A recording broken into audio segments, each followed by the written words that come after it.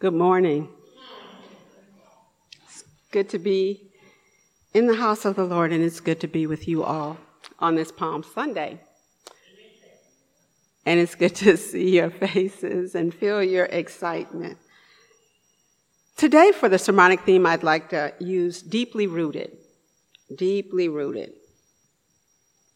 Taylor and his sisters came into the foster care system in 2003 due to being neglected by their drug-addicted parents.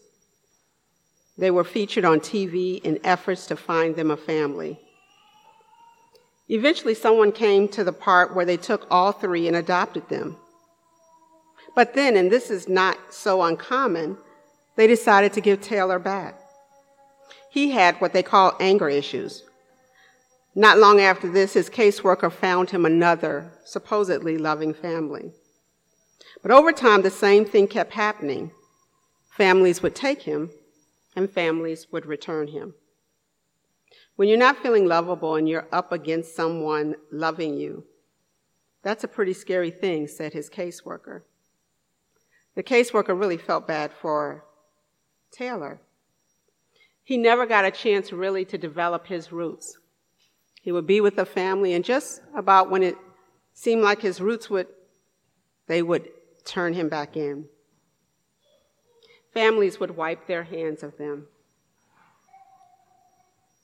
Davion, another kid in the foster care system, met Taylor in foster care. And both of them only wanted a family. Davion remembers from a young age just wanting to have a family that loved him. One day he was so desperate he stood before a church, begging for a family to love him, begging for roots. They aired this video and got over 100,000 inquiries from St. Petersburg, Florida.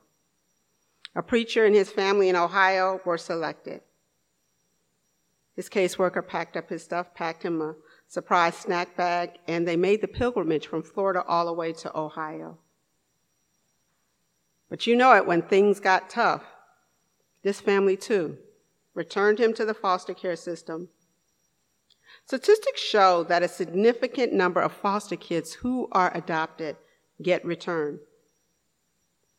As soon as things get tough, the adoptive home common pattern takes the kid back and drops them off. Roots are important. Roots play an important role in vegetation because there's a part of the plant that absorbs water and nutrients from the soil. But roots are not just important for vegetation. Roots are important for people. Roots connect us. They sustain us. Roots let us know we are not on this journey by ourselves. Roots guide us. Roots anchor us. A couple of weeks ago, we as a church had conversation number 3.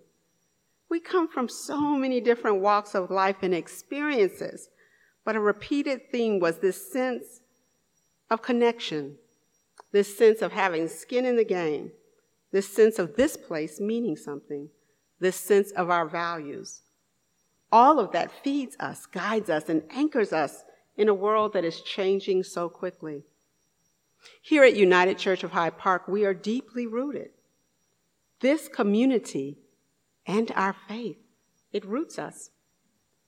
This is where we enter the biblical text. On Palm Passion Sunday, we often hear about Judas betraying Jesus for an amount of money, a price. Before we get high and mighty, I wonder if there's a price in which we all forget our morals. There was a social media video going around asking, would you rather spend 10 minutes with Jesus or have $1 million to yourself? You probably could see the struggle here, amen? Money trumps, says one person. I have heard questions about how much one person could pay you to do something you wouldn't ordinarily do for nothing, suggesting that maybe we do have a price. If you could get paid well, would you support a certain candidate? It's been suggested that money during elections buys people who then persuade other people to vote the same way. In Chicago, sadly, we are close to the end of an election. It is a tight race, and we see politicians losing their scruples over money. We see people moonwalking on what they originally said. But what is our price? What would it cost us to lay down our values? Judas has chosen where his loyalty lies, but we shouldn't be so quick to think we are different. The bling bling, the money, the instant gratification. Judas wasn't the first to have a price, and he definitely hasn't been the last. Look at any critical moment, and the powers always try to find someone with a price. So Judas was connected, but he also wasn't deeply rooted. He had traveled around with Jesus' posse, but the movement had not marinated in his soul. And so when the opportunity came to temporarily get ahead, he took it. But we know that this would weigh on his soul. That saying would come back, what gains a human being to gain the whole world and lose their soul? Today, we will gather around a table, metaphorically speaking. Today is Communion Sunday. We will remember all the symbolism around this table. We will remember connections and our deep connection with the larger church. We even remember what Jesus remembered with his disciples as they were sitting around the table for what has been passionately called the Last Supper. At that table, they remembered the Passover. They remembered their liberation from Egypt. They were remembering their story, their ancestors, and in remembering, they remembered how they were connected to each other. Now, most of us in here wouldn't just be sitting with each other. And so that suggests that we are connected. That suggests that something draws us together today. Deep connections. We remember special events. We remember historical events.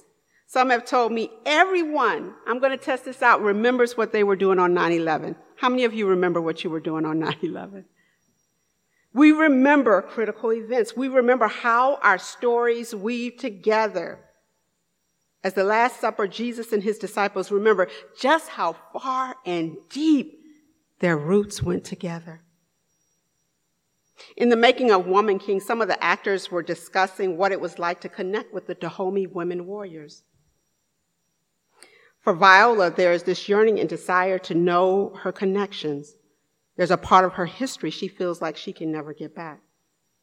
The lady in the movie that plays her daughter is a South African native, and for her, she doesn't have this sense of not knowing her roots.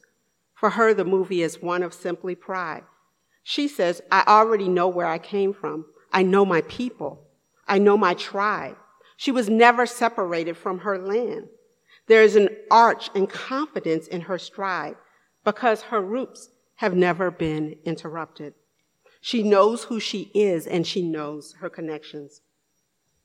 Palm Sunday asks us to connect with our roots, to connect with our rich history, the story, to take a stand. Palm Sunday asks for us to know our connections, to remember tables, to remember our baptism, to remember our journey, to remember where it all started, to remember the prayers, to remember the day we came to United Church of Hyde Park, to remember the journey, to remember this community.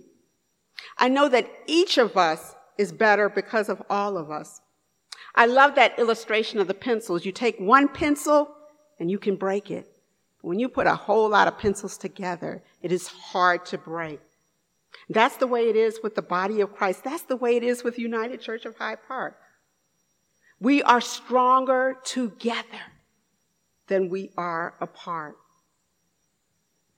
Brian Stevenson of Just Mercy had given his life to be a lawyer to help men on death row in the South who didn't have appropriate representation. He knew this would cost him a family, a marriage, etc. He decided to dedicate himself to this totally. But let's talk about his roots. When he was growing up, he had a Christian grandmother, and his Christian grandmother made him feel special. And she would have talks with him, and he would sit and he would just listen to her. He was in awe. He was mesmerized by his grandmother. And so one day his grandmother had the talk. And she said, I need you to promise me 2 things. One of those things was that he would never drink, that he would never consume alcohol. Well, one day his grandmother passed away, and him and his cousins were walking, and they had a 6-pack, and they had some other stuff on them. And so when they got to their location, they started passing it out, and Brian says to them, I pass.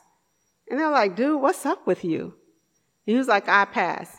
And then his cousin looks at him and said, oh, you didn't get that talk with Grandma, did you? She made you think you were special, didn't she? She had that talk with all of us. Even though Brian's bubble was bursted, the roots had been laid.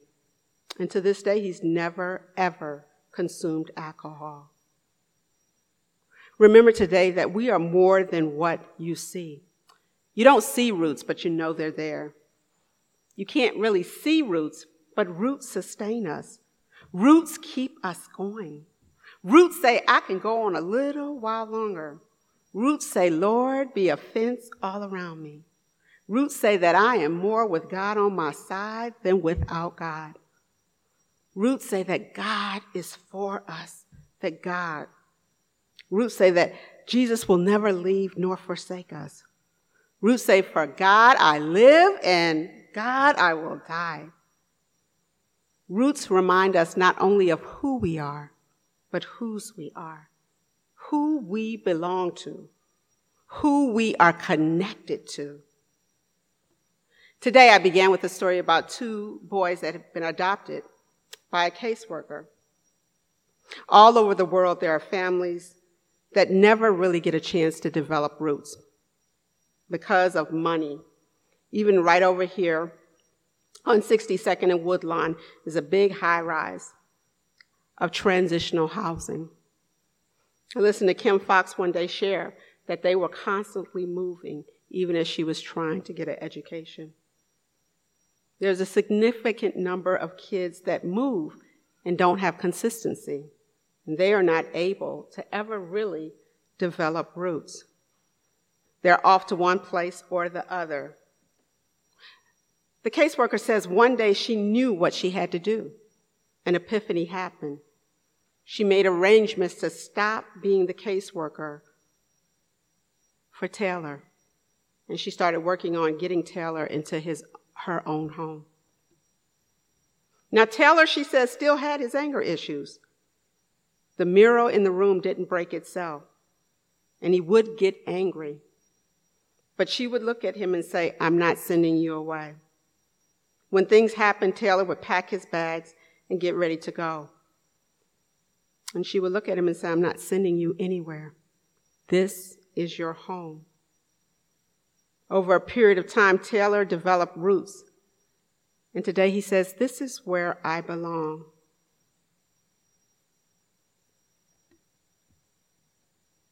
Davion, the other kid that stood on TV and shared his story in a church and got adopted by a preacher family, says things got really tough and really low. And one day when he didn't know what to do, he pulled out a piece of paper with the caseworker's name on it and her phone number. And he called her and he said, Ms. Going, I need help. She said she didn't have space, but she sold her home, bought another house, and took in one more child and created a space for 2 kids to develop roots. I say that the biggest thing she gave them was beyond a home, she gave them the opportunity to develop roots. And that's what we potentially do here. We not only are deeply rooted, but as a church, we provide the opportunity for people on their journey to stay a while and to develop roots. Taylor says, the best thing about my mom is she knows the worst about me, and she still loves me. I think potentially that's the best thing about church, that we see each other's flaws, we see each other's strengths, and we remain connected and deeply rooted with each other. May you, during this Palm Sunday and all that you face, because there are hard days and there are good days, There are days when it rains, and there are days when the sunshine comes out. There are days when roots are pulled up, and then there are days when the rainbow comes out. But in all of it, I think what keeps us as a church, what keeps us moving forward, is that we are deeply, deeply rooted. Amen.